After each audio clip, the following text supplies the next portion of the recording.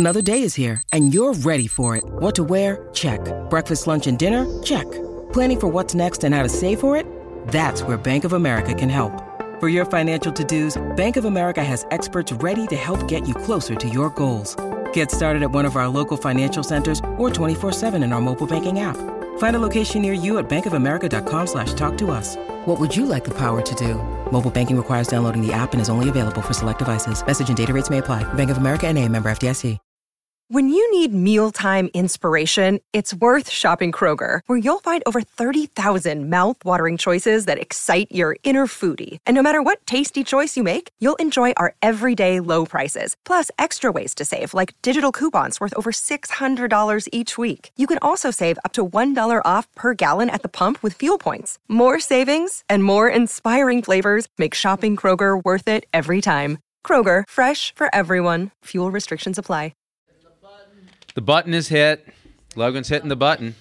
We never know when we're live. Really. We don't. That's part of the fun. This is the problem. Is like they're gonna catch us. Oh, hi everyone. It's your boy Z-Dog MD. We're live and direct with another episode of Morning Rounds with Tom and Z. What up, Tom? What's up? I'm also a human person speaking into this microphone. So. That's right. That makes two humanish people speaking into microphones. I'll pull up your comments here, and so Z, check it.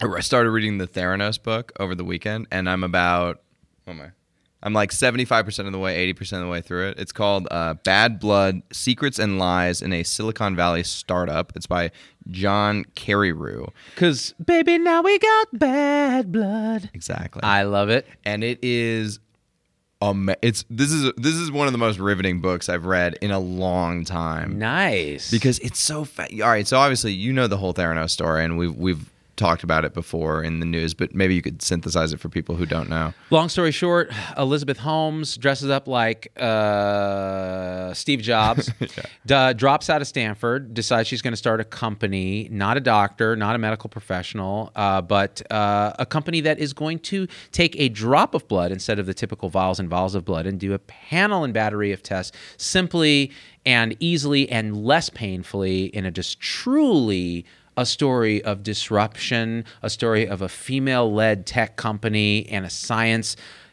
victory. Gets a ton of backing from some of the biggest names in the world, billions of dollars if investment, and it turns out it's all a scam. 100% scam. 100. So what's amazing is they had these devices called the four, or they had two devices. One was called the Edison, and one was called the 4S after the iPhone 4S. Because when Elizabeth Holmes read the Walter Isaacson Steve Jobs book that we all read around the time Steve Jobs died, employees would say that she would come out of her office and they could tell what chapter of the book she was on based on how she was aping Steve Jobs' management style at that time.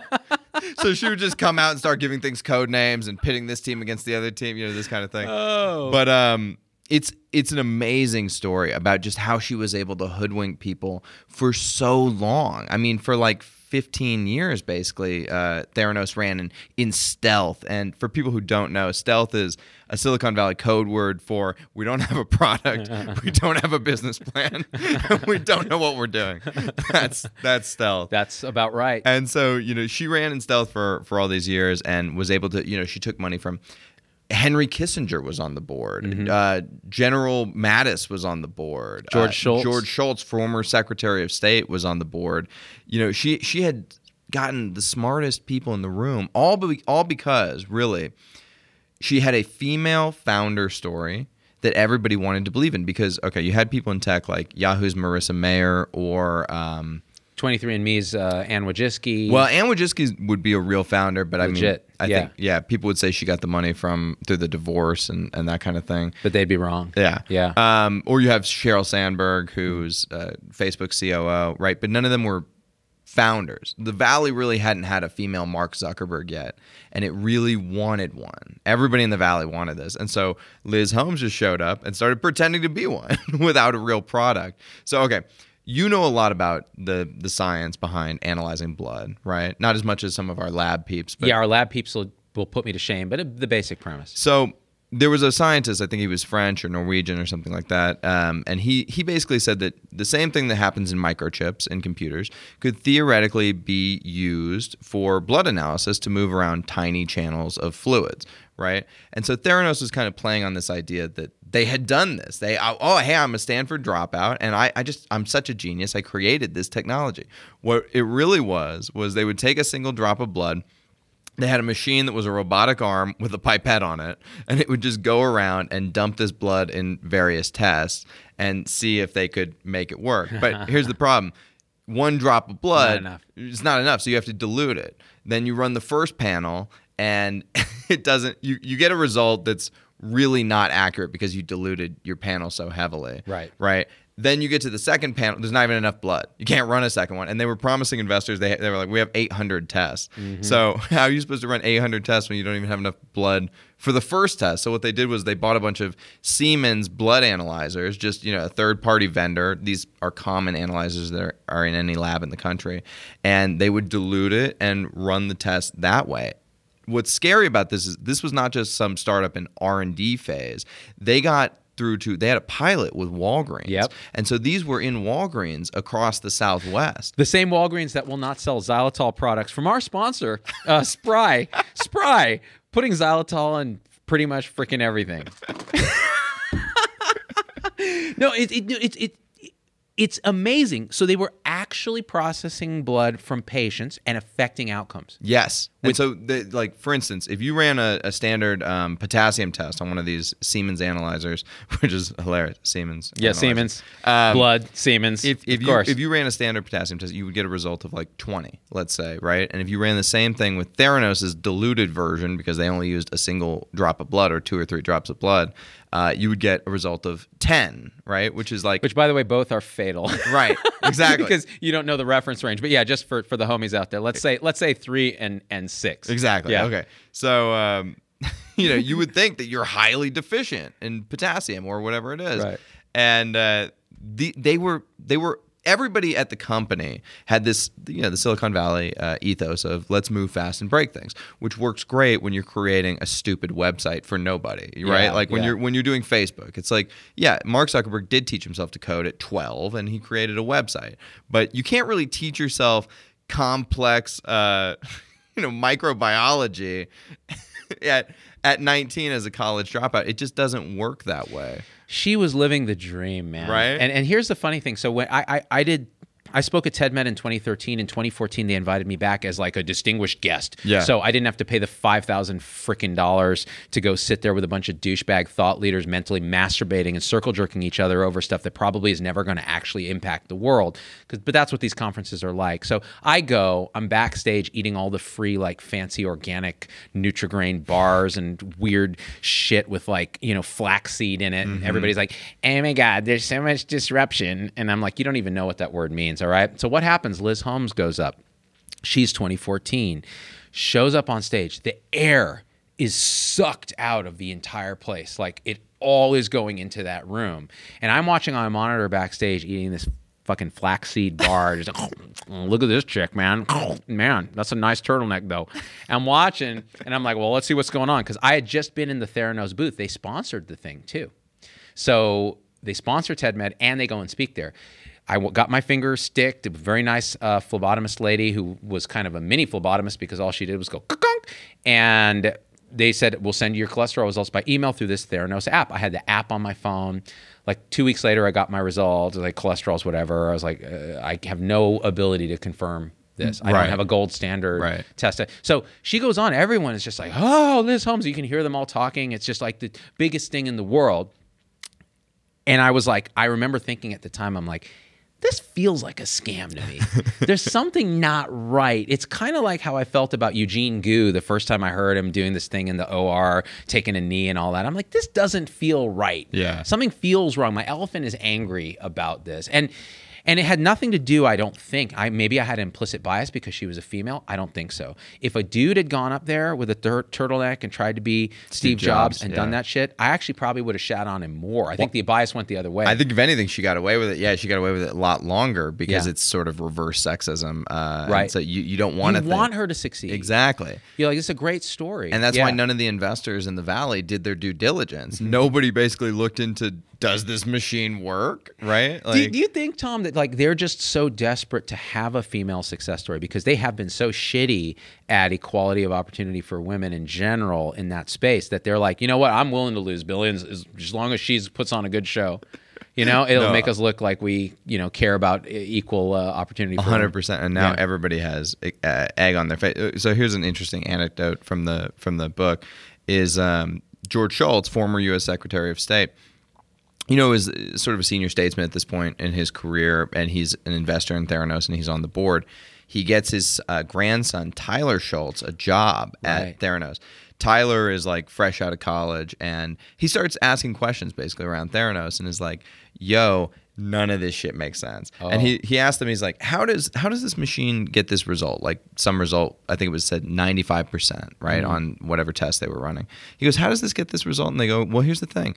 We run this machine 100 times, and then we pick out the 10 results that worked, and that's how we get to 95%. It's like, oh, he has enough, knowledge to be like, so you're just cherry picking this data, and they're like, no, we don't cherry pick it. It's a reversion to the mean and whatever, And so he goes to Grandpa Schultz. And he tells him, he goes, "This is all bullshit. Like, you're going to lose all your money." And not only that, but he left the company and they're threatening me with lawyers, whatever, right? Yeah. And Grandpa Schultz is like, "This is very interesting, Tyler." And he ambushes him with Theranos lawyers come down from upstairs. And they go, "Tyler, we need you to sign this affidavit saying you will never blah, blah, blah, and, et cetera." And he's like, I'm out. Fuck this. And so he goes and gets his own legal counsel, and they start bullying him legally because they had this guy, Boyce, David Boyce, who's one of the top litigators in the country. This guy he got rid of Prop 8. He's done a bunch of high-level litigation, and he's got a relationship, or what's the word financial... I'm looking for? Reputation. Oh. He's got a reputation. Sorry. That's away from him. That was way off. Yeah. I have a newborn. I don't sleep. People. That's true. Also a small stroke. He has a reputation for being hyper-aggressive and using hyper-aggressive tactics. So he starts having people tailed, and everybody who left Theranos is now getting they have private investigators going through their trash. They're looking into them. They're bullying them. They're telling them they need to sign these affidavits saying, they have these like crazy NDAs they all had to sign, et cetera, et cetera. Wow. But it's interesting because why is Boyce doing this? Why is he being so aggressive towards this one company who's not even that big of a client for him? It's because he took Theranos stock. So he's on the board too, and he has a vested interest in seeing it succeed. When the house of cards falls, his payment goes down. Well, Adeline T says you should also mention one of the chief scientists committed suicide, was harassed by Holmes and her boyfriend. Her boyfriend is that Indian dude, right? Sonny. Sonny, I forget his last name. Sonny came home from the mission. There's a lot of interesting shit about him. So, he was basically like COO. He didn't really have a title. He was kind of like vice president of whatever the fuck I feel like, right? Hey, I've had that title. And he'll just walk around and bully the employees basically, because a lot of the employees were Indians who are on H-1B visas. So let me interrupt for a second. Yeah. This is a common tactic in the United States that Indian. It's almost like indentured servitude. So this happens in medicine. So I used to work in where was it? Was it? I better not say because it's going to get someone arrested. I used to work in a town where there were a lot of Indian doctors, and this one guy would do, he was a big business guy. Mm-hmm. So what he would do, he was a cardiologist, would just run this mill, hire a bunch of other docs, nurse practitioners, PAs, run this empire, and then just kind of make all this money. One of the things he used to do is he would bring in people on the visas or coming, as foreign international medical graduates, finishing residency, et cetera, and he would make them staff a bunch of stuff and threaten them with deportation if they didn't work for basically nothing. Right, because if you lose your job, you're out of the country. Exactly. So you can really, this is a Damocles over these people that you can really hang over their head. It's a kind of brown on brown violence. Yeah. So he was really taking advantage of his own tribe, his own people, and it's inexcusable. And I remember I would spread this knowledge far and wide locally. But and all reports on this Sonny guy was that he was the typical asshole like that, and that he had the indentured servant attitude that a lot of Indian males have who have come over from India, right? Like he felt like his employees were his servants. Right, and he would look at their time cards to see when everybody punched in, and he would be trying to suss them out. What's funny is the engineers figured out how to game Sonny. And so they would send him emails that were over 500 words because they knew he had such bad ADD he wouldn't read them. So it would buy you like weeks that you wouldn't have to deal with Sonny up in your grill. But the most interesting part of the story is Liz Holmes and Sonny are fucking each other. They're in a romantic relationship. And so, that's something that you need. You don't have to disclose it because it's a private company. Right. But it's a little weird when you go to work there and it's not been talked about. And then you find out that this guy who's bullying you and that your CEO are romantically involved. That's an intractable ethical conflict when you're managing people, and yet just happen to be par for the course at this company. I mean, the whole thing was such a clusterfuck, and the fact that, again, people wanted to buy into this. Yes. Everybody, but the lab people in the lab were like, this is bullshit from day one. Yeah, from day one. Everybody was like, how can that be? Well, here's the thing too. She wouldn't let the chemist and the engineers talk to each other. Oh my god! So like, the chemists were like, "This shit doesn't work," and the engineers were like, "Yeah, this shit doesn't work," and they weren't allowed to get together and be like, "Hey, why doesn't this shit work?" Because it's impossible. We're basically doing something that's impossible, and it's like. It's so easy to sell somebody a dream that sounds amazing, right?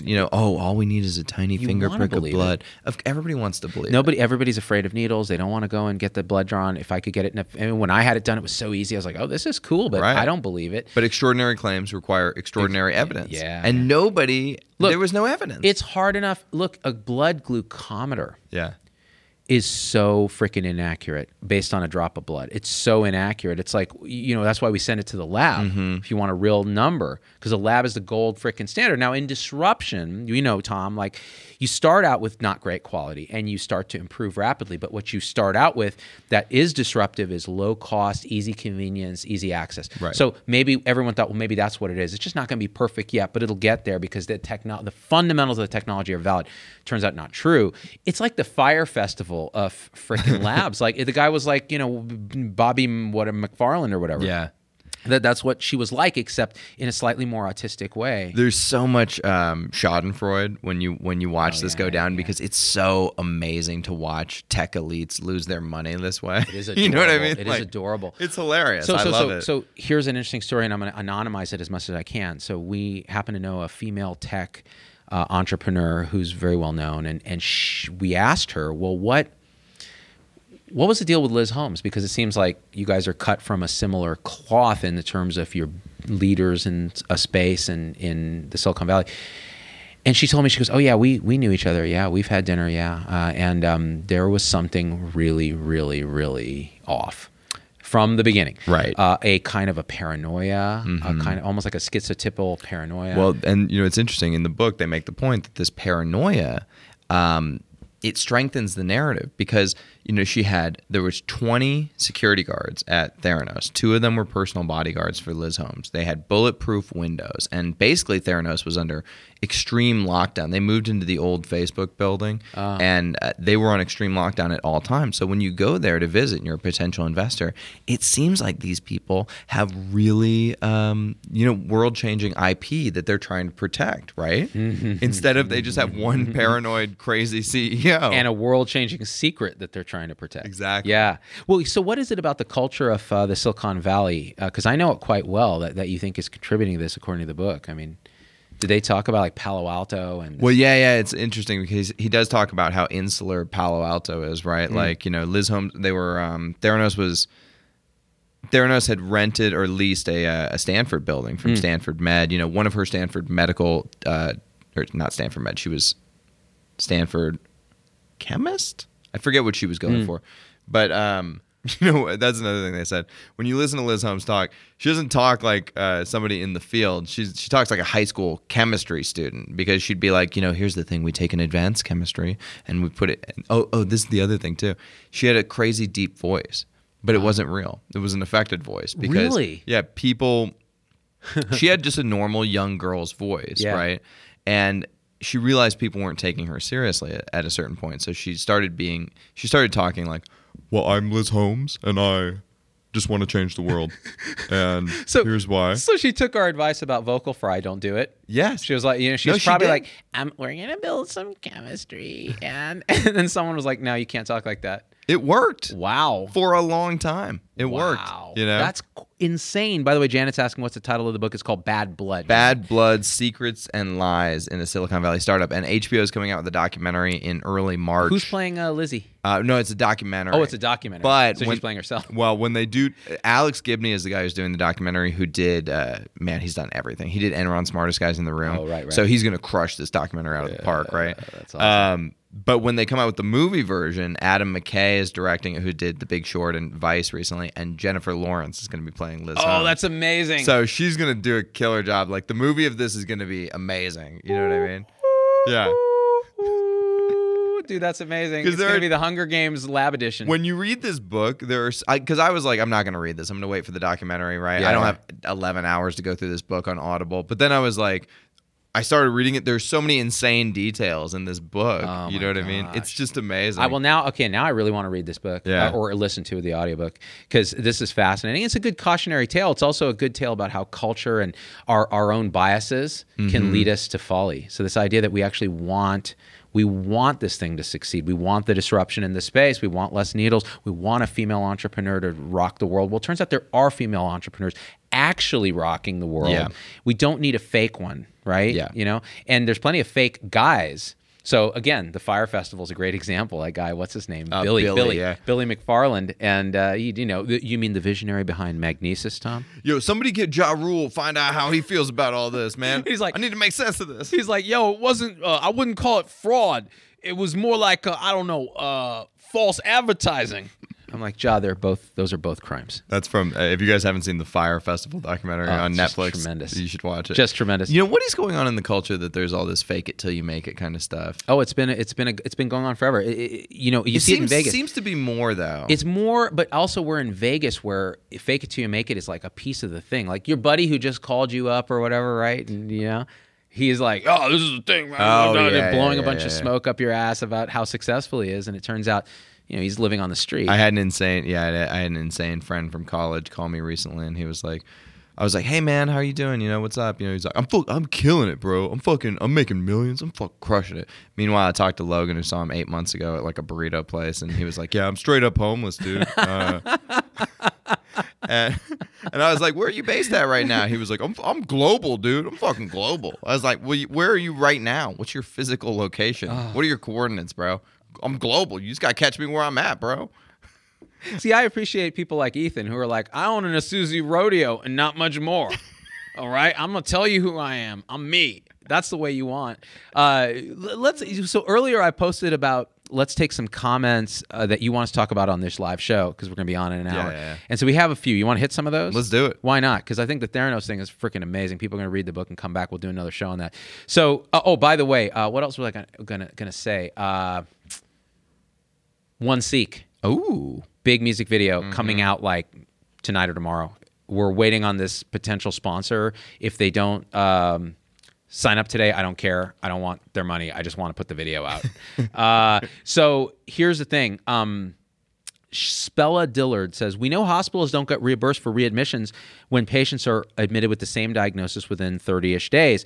How then is it okay when some patients are non-compliant? We can educate them to death, help with resources, you name it, but they still don't do their part. So this is the central thing about the measurement industrial complex, Tom. They measure us on these things that are often beyond our control. They are the social determinants of health. There's patient education. There's the education system, the welfare system, all these other things that contribute to failure for patients to get stuff done. It's kind of like when I did the video, it's your fault if your kid is obese. Right. What I was saying is, it's your fault if now I've told you that putting Dr. Pepper with sugar in it in your kid's sippy cup, which I've seen you do, Mom, is a terrible idea, and that's why the kid is fat, not because he has bad genes or a glandular problem. Right. All right. Now, there may be those things, but in your case, it's entirely your decision. Now, how do I how do, as a hospital, I get penalized as healthcare advisor, I get penalized if you don't do well, because it means I didn't do my job. But the thing is, a lot of times it's not just me. A lot of times it's the entire societo-technical surroundings of that patient that has failed, but we are held accountable for human stuff. And the social determinants of health, which we don't directly control. We medicalize our social problems, and then we're held accountable. Now, I think that's why measurement industrial complex is going to fail, because you can game those things. Well, yeah, because what you measure is what you end up optimizing for. That's right. Right. So if you're measuring readmissions, you'll optimize for not having people come back. And you know what that does? There's some evidence, early evidence, and I don't remember the exact trial, that more people die. Yeah. So in other words, we can set it up so that it's harder for you to come back. But maybe you need to come back because we haven't fixed the fundamental problem, which is bad diet, food, desert, poverty, lack of safety so you can't exercise, lack of access to the pharmacy to get your meds, so therefore, quote, non-compliance, which now we're trying to PC that term into non-adherence, Tom. Oh, really? Because you just didn't adhere to our mutually decided plan. It's not about complying. Why are we trying to rob everybody of personal responsibility? You need personal responsibility. I think if you make a general statement on the internet nowadays, right, where you'd be like, everybody should take care of their kids, right? Somebody will come out in the comments and it'll be like, what if you was attacked by a spider monkey and he punched out your eyeballs and now you're blind? What about that? Because that happened to me. And you're like, okay, well, shit, I don't know. It happens every time. Right. When I do the piece on, and look, personal responsibility is important as at least an illusion that we have some degree of free will and control, because you have to hold people accountable for their decisions. Otherwise, they won't make good decisions. Right. But the second thing is you do also hold the system accountable, and you go, there are social determinants, there are other things. So we're saying there's a nuanced center of ground, but ignoring any part of that equation, you'll lead to failure. Yeah, I actually probably think there's less nuance than you do. I think that everybody should have 100% personal responsibility. Yeah, see, we'll disagree Basically on that. 100%. What would be your percentage of responsibility you think you should have for your own personhood? I think, well, this is a very loaded question. I'm going to say 100. Actually, I'll say 99 just to be not a dick. PC. I'm going to say this because I think we've talked about free will before. Free will is an illusion, and we're the sum total of all these processes that are conditioned, genetic, environmental. So really, we don't have true agency. But if we don't believe we have agency, in other words, if we don't operate under the assumption that we have accountability, we will not make right decisions. So the short answer is 35%. Typical liberal elitist bullshit. 35% personal responsibility. 70. What's the 65%? Systems, architecture, education, environment, blah blah blah. I don't believe any of that. I'm going to stick at 100%. All right. Yep. I took away my 1%. You're doubling down. That's right. Because I triggered your elephant. Now you're like, no. Now it's 0. Well, here's the thing. Even if it's not actually 100%, I think people should behave as though it's 100%. Well, I agree with you. Yeah. I actually agree with you. But okay, individuals should behave as if it's 100%. But here's the downside of that. I don't think we should be judgy and retributive in the way we go. So in other words, our criminal justice system is based on retribution. It doesn't make sense if we don't really have free will. We should make it on rehabilitation and preventing and deterring future crime. Mm-hmm. So if the death penalty works to defer future crime, then it's great. If it doesn't, then we shouldn't use it. Right. And I actually don't know the answer to that because I haven't looked into that. But and I think the same goes with this. So we can operate under holding people accountable, but at the same time, for example, you're a fuck up. Let's say you're a total fuck up, Tom Heineberg, which is only 70% correct since we're working in percentages. Do I blame you for being a piece of shit that doesn't hold your shit together? 100%, yeah. See, I would say, you do. I go, Tom was raised in a difficult situation as a mom with mental illness. He's got a lot of stuff he's dealing with. He's doing the best he can. I bet I could help him do better by holding him accountable in some degree publicly and saying, Tom, you know what? You need to get your shit together because now you have a kid and a wife and it's very important. Yeah. But at the same time, in my mind, I'm thinking he's doing the best he can and he couldn't behave any other way, molecule for molecule, the way he is. But we can help him get better. He can surround himself with better people. We can help contribute. So that's the way I see it. See, that's a bad example, though, because I actually do have all those things in real life, and yet, look at me, I'm responsible. I'm responsible for a ton of people in my life, more so than myself, because when you have responsibility, it ripples outward because almost nobody is fucking responsible for themselves. But so why does it ripple outward? Because it ripples outwards because the people that are around me will drag me down if I, like, you know what I'm saying? Like, I have to be responsible for my mentally ill mother because there are no services for her. First of all, there's no way to help her. And then if she goes off and runs her car off a bridge or does X, Y, and Z, it's going to negatively impact my life, right? Right. Or like there are people who I have in my life, like my mother-in-law, who don't have any money. Like they're 60 whatever years old, they don't have any money. So if I don't fucking buy them a house, which I did, then I'm never going to. I'm going to have to hear about it every goddamn day of my life. So it negatively impacts my life. Right. So, but that's perfect. It means that causes and conditions outside of you are impacting the way you behave. So personal responsibility for you is making sure your life stays in order by taking care of these people. That's everybody's personal responsibility, though. But so I guess what I'm saying is that is personal responsibility. In a way, it is the result of all these outside causes and conditions and your own way of dealing with them. But who's the author of that? Who's the agent of that? Is there a you in there making those decisions, or is it just happening? No, I make those decisions because every day I think, fuck this. I want to move to Bermuda and not do any of this. And every day I persevere. Right. So yes, it's me making those decisions. Right. But who's the I? Me. Tom Heineberg. Who is me? I make those decisions every day. There's a little guy in there pulling the levers, yeah? See, I think that this actually is just this is a cognitive elite sensibility where you think everybody is fucking stupid and I have to take care of them. And so what we should do is have a big system in place for all the idiots, right? So that looks like something like we're going to give them universal basic income and we're going to legalize weed so they can all sit around and get high and watch whatever stupid TV they want while we go run the world, right? I don't believe that. I have more of a conservative vantage point where I'm like, everybody get your shit together. Everybody.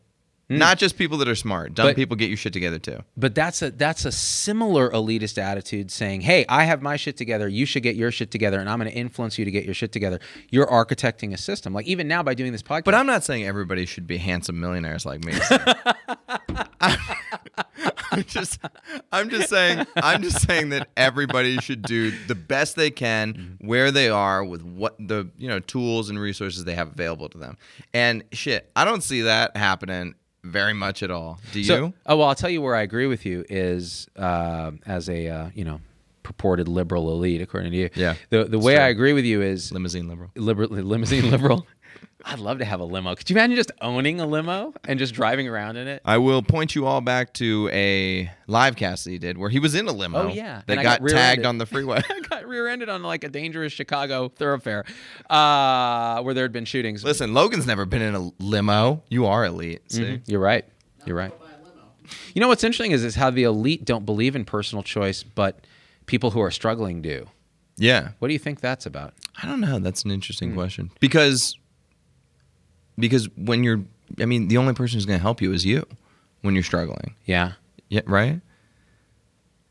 Maybe. The elite also never talk about God either. They only talk about money. Yeah. You know what I mean? Depends on which elite we're talking about. It's only when you're struggling that you start to talk about God a lot. See, these are really fundamental questions, actually. And yeah, what am I trying to say here? Because this is stuff I think about quite routinely.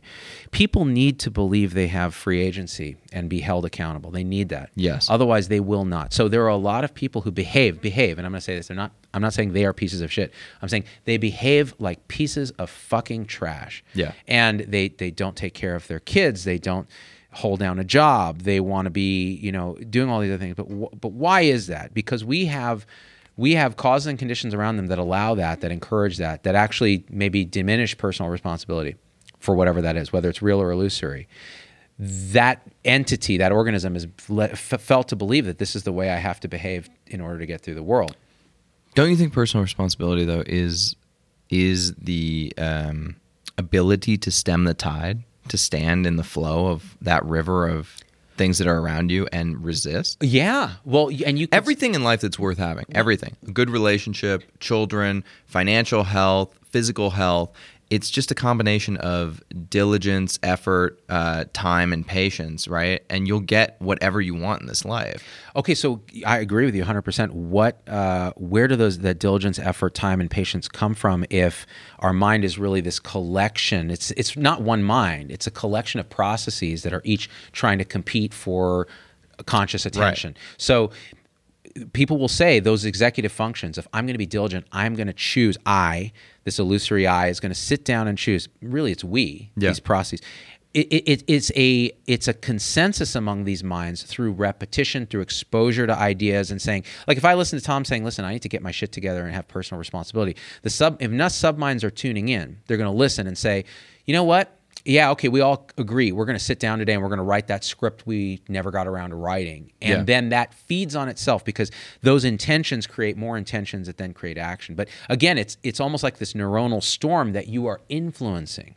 It's not necessarily a little guy behind a curtain pulling the strings. Meditation is actually a way to see the storm and go, oh, I'm going to actually create a consensus to do things that I've decided by consensus are better for the organism, the whole system. But really, we're saying the same thing. It's just framing it differently. Yeah. Yeah. But I think the framing matters. It does matter, yeah. People I agree with you. People can take control of their own lives if you tell them that they're able to take control of their own life, right? Yeah. Whereas if you're like, hey, man, it's just, some of you just came out fucking stupid. And that's on you. There is a downside to this philosophy, though. So in other words, your approach, the downside is people who have been have had a lot of bad luck, or have made decisions that are regrettable.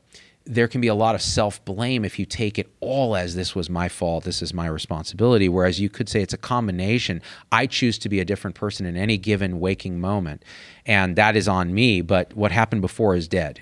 I'm dead to the past.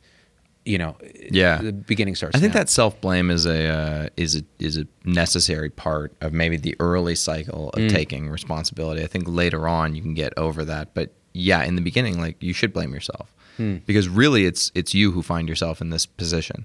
It isn't society. Society didn't put you in this position. Yeah, there are sugary drinks at every gas station across America. You can walk 100 feet and get to a new sugary drink, right? But it's your choice to go into that store and buy that drink and put that in your body. That's just you. It's not the societal conditioning around you. It's you. You made the choice. That's what you're going to tell people.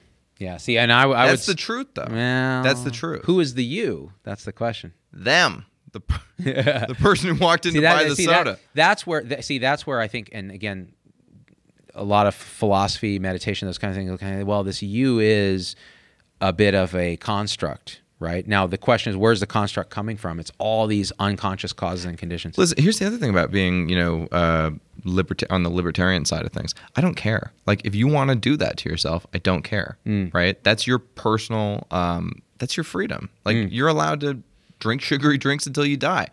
I don't care. I'm not going to give you health care. Like, I don't want to pay for you to do that. I don't want that taken out of my pocket, but... Well, in a way, then you're also saying you want to game a system that doesn't encourage bad behavior. Yeah. Which is also what I'm saying. So I'm saying, well, you know what? We should make it a little less easy to get sugary stuff and easier to get fruits and vegetables in, say, impoverished communities that suffer more from diabetes. Okay, now we get to the role that government should actually be playing, which is like actually regulating the market, right? So if capitalism is just going to percolate up things that are terrible for people, government their job is to put a filter on that and be a regulator for that. Yet they don't often do it. They don't do it well. We still have cigarettes are still legal. Yeah, I know. Which is crazy. Why? Because why are cigarettes legal? The tobacco lobby pretty much owns a lot of Congress. Right. Any southern state. Yeah. Yeah, no, it's absolutely true. We have a dysfunctional system. In a perfect system, it could work, right? Yeah, I mean, you could see how government put the brakes on, but then you have an emergent competition system, and U.S. would live up to its ideals of this beautiful system of open, efficient markets, regulated without cheating, et cetera. Yeah, I mean, I've said it before, but you can't get diet drinks in the hood. If you're trying to get even a diet, like Diet Coke maybe be the only thing you find there, but if you're trying to get like something that's diet Vitamin Water Zero, whatever these new drinks, you cannot find them in the ghetto. You can only find sugary drinks in the ghetto. Right, and you could even make the argument that diet sodas are not a great idea, but you have to do incremental change. Yeah. That's when I go full bore too and just get an RC Cola, because RC Cola is bomb. The jam. It's a very hard question. Like, Doug Farrago just wrote in. He says, you guys are ugly and suck. How dare you, Doug Farrago? You know what, Doug Farrago, you bitch-ass bitch. Doug's a friend of ours. Doug's a great primary care physician, direct primary care out on the East Coast. Doug created the precursor to Z-Dog Industries, which is the Placebo Journal. This is true. So it was because back then you would print a magazine and send it to subscribers, and he had something like 10,000 print subscribers for this comedy journal, and I have the entire archive. I'm going to go on record and say that I met Doug Ferrago in real life, and he smells. He's a bitch, right? I'm telling you. And again, it's not libel because it's spoken. It's slander. Right in, Doug, you bitch ass bitch. There he is. And I am between patients, says Doug Ferrago. See, he doesn't have the time to take a shit on us because he's actually seeing patients. Let's see. The rich should not get the best healthcare. The best should be available to anyone. Jane Davies. Well, see, Strong disagree. The problem with that, I agree. Everyone should be covered. The question is, first of all, what's the best in this country? I think the rich should get the best healthcare first, which they do because they're subsidizing it. They're paying for these new procedures, right? And then if it works, it will percolate downstream. See, I think like this idea of the best being expensive is wrong. Like I think the best healthcare is cheap. The best healthcare is just preventing disease and better nutrition, better education. So yeah, you can get the best elective hip replacement first as a rich person, the Robo 2000 with the titanium dingus in it. But you could prevent the hip for much cheaper. I think the thing with we see a lot of people who are envious of the wealthy in today's day and age. And it's like, it's not that great. I've been around a lot of wealthy people, and what do? They drive a slightly nicer car than you. They take a slightly nicer vacation than you, and their house is a little bigger than yours. That's about it. Otherwise, we have ubiquity of consumption. Everybody has the same iPhone in their pocket. Everybody's wearing the same shoes. And eventually, everybody will get the same healthcare. Well, there's the data that shows that $70,000 a year is the upper limit of where returns diminish. Happiness.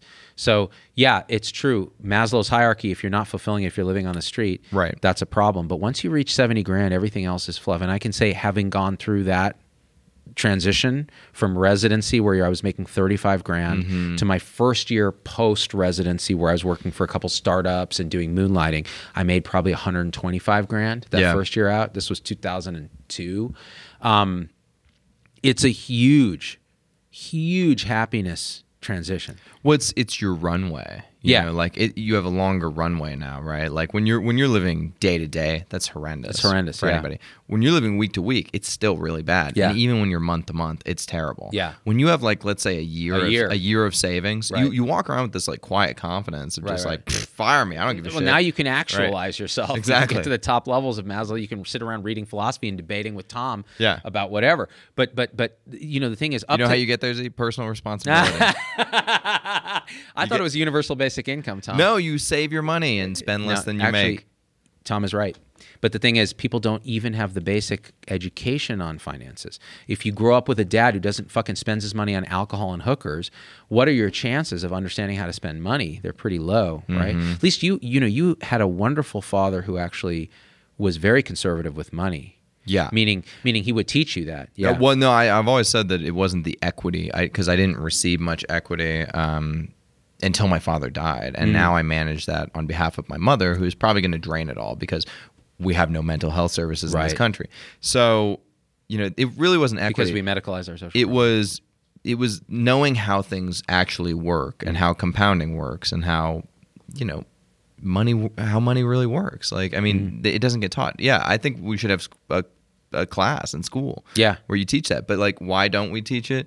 Because you need everybody to want that dollar and to want to go to work. So you incentivize. That's a societal thing where you incentivize people, to spend every dollar they make, right, and then go to work to earn more. Advertising, right? You're never going to out-earn your own stupidity. And Kieran here says Sucks made $48,000 last year, went to school for this, and this is the problem. So again, and that $70,000 number might have changed with inflation, but the bottom line is, here's the punchline.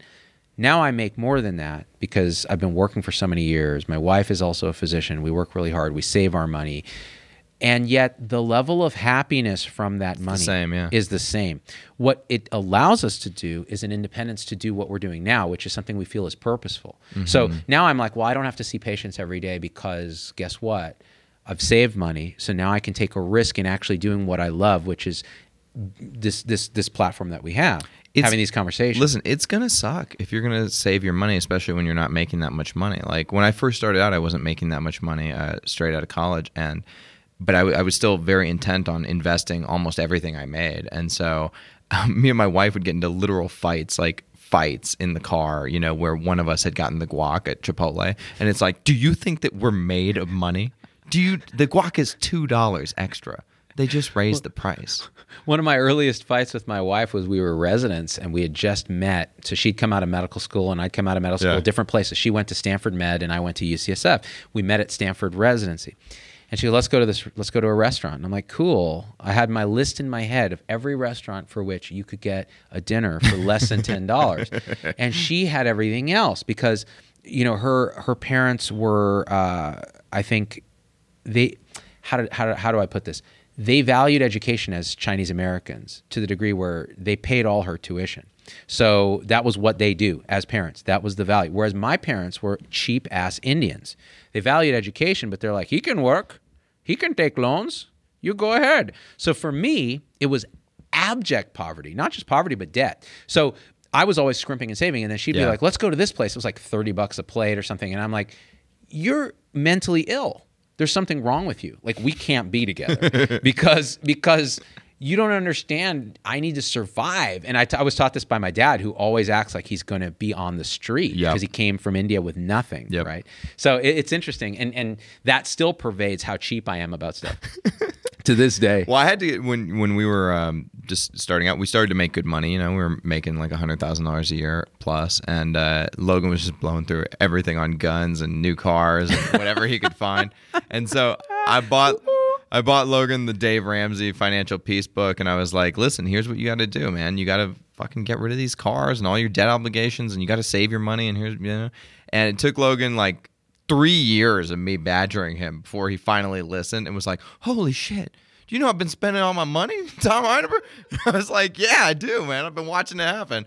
And then he fixed his shit, and now his net worth is in the positive and not the negative. It's really remarkable. And we're not just making fun of Logan, although we will do that on the daily. Logan's actually better than the average American. What did you say the average American has saved? Oh, it's 70% of Americans can't find $400 in an emergency. That's insane. 70%. Right. Do you know how many Americans are financially independent? How many? 2.8%. How do you define? That's ridiculous. How do you define financial independence? Yeah, I think financially independent was the number of Americans who were over 1.5 million net worth. They consider that financially independent. Yeah. Interesting cutoff. Yeah. Well, it's a calculation of your age and your net worth, right? Because you need to have to live to enough X. money to the end of your life. Right. So I see what you're saying. Sometimes people use 25x. So whatever you have saved is. Or whatever you spend a year you have to have 25x that in savings. Yeah. Because by the time you retire, usually you live about 25 years. Yeah. Now we have a few people here commenting on the equity disparities. In other words, the difference between the very rich and the very poor is widening. The middle class is starting to get squeezed. What do you see is that a problem, or do you see? No, I think that people are being too myopic about this. I think America redistributes wealth. It just does it slowly. It usually takes 2 or 3 generations once. Like, for instance, Liz Holmes, who we were talking about in the beginning. Liz Holmes' father, she's descended from the Fleischmann's Yeast Corporation dynasty, which was her great-grandfather had made a shitload of money in the early Industrial Revolution. And by the time it got down to Liz Holmes' father, Chris Holmes, it had all been squandered, just pissed away on, luxuries and living in Maui and, having third wives and all this kind of stuff. Well, that's dynastic wealth, right? But the question is like the very rich of the whatever 1% versus the, they have, 50% of the... Well, but that's dynastic wealth, just in the myopic view. Like, it will dissipate back eventually. But to other rich people. So I guess the question is... Not necessarily, because it all does filter down. Does it? Yeah. Have we seen that happen? Well, I think the way, like, you can't see me if you're on the podcast, but I think if the poor are here and the rich are here, like, yes, sometimes it grows upwards, right? But a rising tide, lifts all ships. Like, the poor have a much better life than they did even 30, 40 years ago. If you're poor now, you have a big screen TV and you have air conditioning and you have a car. You know what I mean? Like, so let me understand if I understand what you're saying. You're saying, okay, the rich and the poor are separating more and more, but the poor are rising still, even though the gap is widening. Yeah. That's not to say, though, that the system is perfect, because the system is totally fucked beyond repair. Yeah. And it does need to be overhauled entirely. How would you improve the big wealth gap? Because look, I think I would kill inflation. I would have a deflationary currency, but that's just me. AKA a cryptocurrency. Well, it would be Bitcoin in my worldview. It all comes back. Yeah. That's how I would fix it. But if you look at it, just the basics, inflation is rising, and it's rising faster than people realize because of things like quantitative easing, right? So you have QE1, QE2, QE3, QE4, and now the Fed is talking about doing QE indefinitely, which just means we're going to print money indefinitely. And so when you have inflation, it robs from the poor who don't have savings because they have to keep their money in cash under the mattress. The rich pile into assets. These assets inflate, and that's how you get, Bay Area real estate is at $5 million for a 2,000 square foot home, and the poor are priced out of the economy. So that's a fundamentally immoral system, and that's not capitalism, that's cronyism, and that's what we have right now. So yeah, that does need to be entirely overhauled to fix it. But America is still a place where you can get ahead because 80% of America's millionaires are first generation millionaires. They're immigrants, they're people, they're professional people, they're doctors, they're lawyers, they're bankers, they're accountants, they're business people, and they're just people who save their money. Is there something to what people have talked about the Pareto distribution, though, that once you're wealthy, it begets more wealth, and it's very hard then to break into that upper echelon of Pareto? Until you die and your idiot kids take it over. And, right. So you're saying that's how it's It redistributed. on Ferraris. Yeah, that's dipshits. That's how it's redistributed. Like bizarro Tom Heineberg would take, dad's equity, and instead of giving it to his mom and managing it for her, would spend it on crack and hoes. For instance, Anderson Cooper is a Vanderbilt. A lot of people don't know that, but his mom is Gloria Vanderbilt. And so he's descended from the Vanderbilt dynasty. And I don't think that there's much money left. Otherwise, I don't think he'd be doing CNN. You know what I mean? Yeah. What about a Gates or someone who's giving a lot of his money away to, philanthropic stuff? Yeah, I 100% support that, obviously. And a lot of people are signing the Wealth Pledge, Warren Buffett, Gates, Zuckerberg, et cetera, et cetera. What about taxes as a mechanism to decrease the wealth gap? Disagree, 100%. Because, asking the government to do things is like doing a blood transfusion from the left arm to the right arm and spilling half the blood in the process. Like, the government can't do anything. They suck. Should we have AI run government? If we get a good enough AI, sure. But it'll probably kill us all before That's true. Because if it's that good... Right. I'm just saying that people can do it, and that if you have personal responsibility, especially for your own self, you can do it. You can pull yourself out of low-level poverty. Extreme poverty is an entirely different matter. That's a different matter. Yeah, that's a Pareto distribution in itself. Those people need a helping hand up. It's a negative Pareto. Right. So in other words, you're so disadvantaged, and not just in terms of any systemic bias and those kind of things, but just purely from your own inability to have education, have safety, have support, get any of the bottom Maslow's taken care of. Let's do some comments now towards the end here, 10 minutes. Cronyism. Yep, my home state of New Jersey run by cronies. Linda Carroll. Yeah, absolutely. Who's that fat piece of shit? What's his name? The guy. Trump guy then didn't become a Trump Chris guy. Christie. Chris Christie. Yeah, Chris Christie is such a piece of shit. He embodies everything that's wrong with American politics. I don't know enough to agree or disagree, but I just remember the picture of him on the beach during like some shutdown or something. Gates charities do way more than a government program. 100%. Patrick Murray. Yeah. Maybe Anderson Cooper has pride and self-worth and doesn't want to sit on his wealth. Cindy Zimmel. I don't think there's that much wealth left in the Vanderbilt fortune, or at least not the way it was, because Vanderbilt was actually a philanthropist as well, too. So he did give a lot of money away. That's why we have Vanderbilt University. Lone CEO of a Bitcoin thing disappears in India. Linda Treen. That's true. This dude disappeared with $500 million worth of Bitcoin and cryptocurrencies.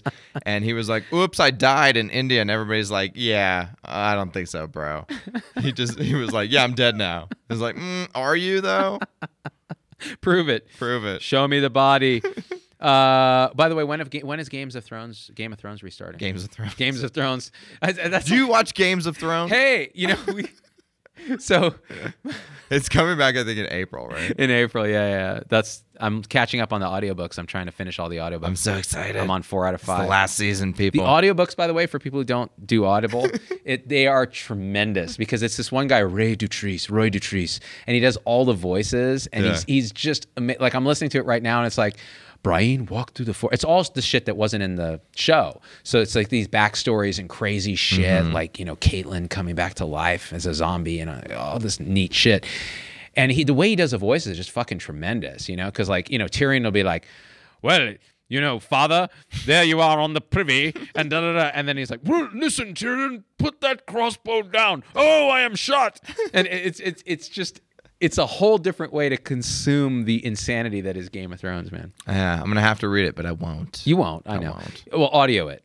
Audible. Do it on the treadmill. Audible's dope, man. They're not even sponsoring us. I know, they used to. Yeah. Those punk-ass bitches. Punk-ass bitches. You know what? Fuck sponsors. You know what? Fuck Audible. Yeah. I take it all back. Who wants to listen to books? No one. No one. Except when we for a have lot of people. movies. Right.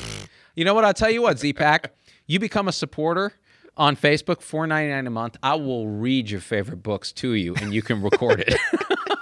I'll do a series of Facebook Lives where I read a book. Like, hey, you guys want to listen to Steven Pinker's new book? What's it called? The one about Enlightenment Now or whatever? Oh, Enlightenment Now, yeah. Yeah. And I'll read it like Roy Dotrice would read Game of Thrones. I'd be like, the thing about monetary policy is there are several components. There are, said the masses. There are. I'm loving Audible books even better than reading, says Pammy Hopper. Am I the only one who's never seen Game of Thrones, Danny Koch? Yes, you are. Yes, you are, Danny. You need to get on that. I resisted. Then Tom made me watch it. It's so good. It's really good. It's so good. Laura Kellenbarger, it's not an equal playing field to acquire those skills to move up. There's a privilege thing that affects opportunity. I think that's a Pareto distribution. So in other words, if you're born into a lot of opportunity, it begets more opportunity. I think it's been historically true with the white majority. I believe that. Yeah. That but it's not true anymore. It was true, but it's not true anymore. And so where do we go from here is the question. I'll agree and disagree. I'll say it's less true. Less true. Yeah, I think so. Well, we did stuff here, Tom. We did a thing. We did a thing. We talked about Theranos. Yeah. We talked about monetary policy, deflationary currencies. We talked about personal responsibility and free will. And we talked about these nuts. Ooh. That's right. These nuts are warm when it's cold outside. Every second of the night, I live another lie. Oh, by the way, guys, we need a parody idea for Nurses Week this week. Oh, that's right. This year. In May, Nurses Week, we do a thing every year. This year, we're going to do another thing with Board Vitals. We've been thinking about doing 99 problems. Yeah. I got 99. 99 patients. 99 patients, but a click ain't one. I don't know. Like, yo, if you got safe staffing ratios, I'm mad jealous, son. I got 99 patients and they all drunk. Come on. Yeah, that may be it. Although it goes a little hard, I think, for our nurse audience, but maybe I'm wrong. Y'all don't get down with Jigga? Hove? I'm down with Hove. H to the Izzo? V to the Izzy. Fascism my nizzle used to dribble down in VA? I do want to do nurses in clinic, but you won't let me do it. Yeah, that goes really hard. It goes hard, right? Ball so hard, the nurses can't find me. No, the doctors can't find me, right? Yo, what's 50 clicks to a motherfucker like me? Can you please remind me? Nurse so hard, this shit cray. Chart so hard, this shit crazy. That's right. Dun, dun, dun, dun, dun, dun. Y'all don't know I take care of old ladies. Yo, gets the people going. Yo, what's she order? Fish fillet. Turkey sandwich. All right, let's bail. Yeah, all right, we out. We love you guys. Bye. Thumbnail.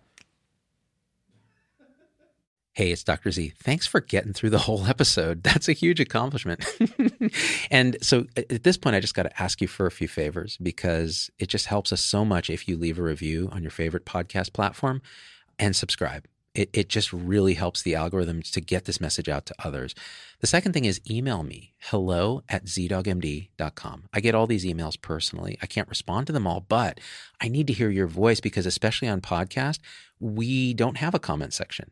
And I want to hear how this episode affected you, what you'd like to hear in the future, what you think we got wrong, what we think we got right, anything, or just say hi. So that's really powerful. And the third thing is financially, it helps us a lot to support the show in any way you can. And if you go to zdogmd.com/supporters, you can join our supporter tribe on your favorite platform, YouTube, Facebook, Instagram, wherever. What that will get you on those platforms is live shows with me that are exclusive for supporters. and access to our Zoom meetings where we talk about awakening realization and we share with each other our own experience. It's a powerful group effect. It's a community, really. And we support and love each other and share, again, through our own experience, how we're waking up. So, and that ripples out into systems, into transforming healthcare and education and government. So it really starts with us. So join us there if you can. Again, zdogmd.com/supporters. And I'm so grateful to have you with us.